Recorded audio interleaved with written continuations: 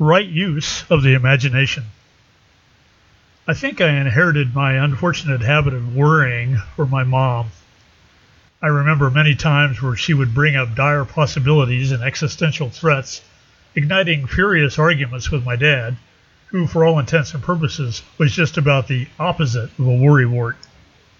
This alarmed Mom, so reaching back into her upbringing as the middle daughter of a small-town insurance agent, I think she felt it a demonstration of responsibility to worry about things.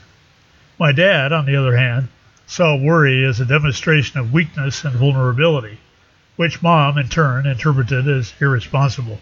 Obviously, they were destined for divorce, which inevitably happened. In my weaker and unmindful moments, I find myself careening off into scenarios of poverty and lack, all fueled by life experiences of homelessness and hopelessness. I'll then snap out of it by reminding myself that, as ancient Chinese mystic Hui Po Yang said, worry is preposterous. I think the reason Mr. Yang came to that conclusion is that life here in the opposite world of polarities runs in cycles and spirals.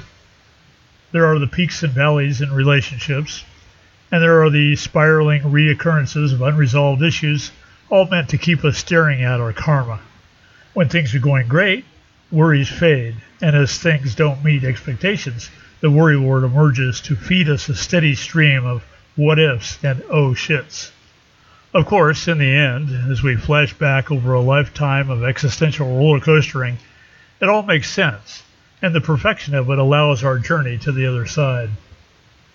As consciousness raconteur Terence McKenna has said, quote, "Don't worry. You don't know enough to worry. That's God's truth. Who do you think you are that you should worry, for crying out loud? It's a total waste of time. Worry is praying to the devil. Worry is betting against yourself," end quote. And I would add, worry is a misuse of the imagination. As with any power, the imagination can be used for good or ill. And yet we seem to take that fact for granted, when in reality it is the crux of the matter when it comes to quantum living. Thinking up nightmare scenarios of death and destruction is truly praying to the devil. And with a lifelong campaign to disempower the imagination and relegate it to some form of insanity waged by social controllers, we seriously undervalue the imagination's potential for life-changing vision. The imagination directly engages the physical and emotional bodies, so that by worrying, all the stress responses are triggered. The more stress, the more fear. The more fear, the more worry. And soon we're circling down the drain of disempowerment and depravity. In scientific research, it has been found that the body doesn't know the difference between imagined scenarios and, quote, real ones. This is because there really is no difference. All experience is subjective because there is no out there. It's all happening in here, right now. And we are creating it all through the imagination. When we can, by either an act of desperation or compassion, drag the monkey mind off negative imagined scenarios, it is the imagination that provides welcome safe harbor. We imagine positive circumstances and events. Imagine receiving the power to change our situation, and imagine comfort and security regardless of our interpretations of apparent negativity and evil destinies. When we can reaffirm the existence of compassion, love, peace, fulfillment, and happiness, we can then choose to apply the imagination to that reality. How can I be kinder, more loving, more peaceful, more fulfilled and happy? Those are the right questions to ask, as they are the organizing principles around which the quantum particles and waves are forming to provide that reality.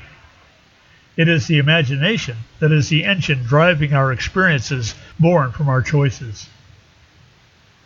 Imagination is the creative power, and by minimizing this truth, we shut it down until the only time it really engages is when things turn negative and life-threatening, and we succumb to worry and alarm.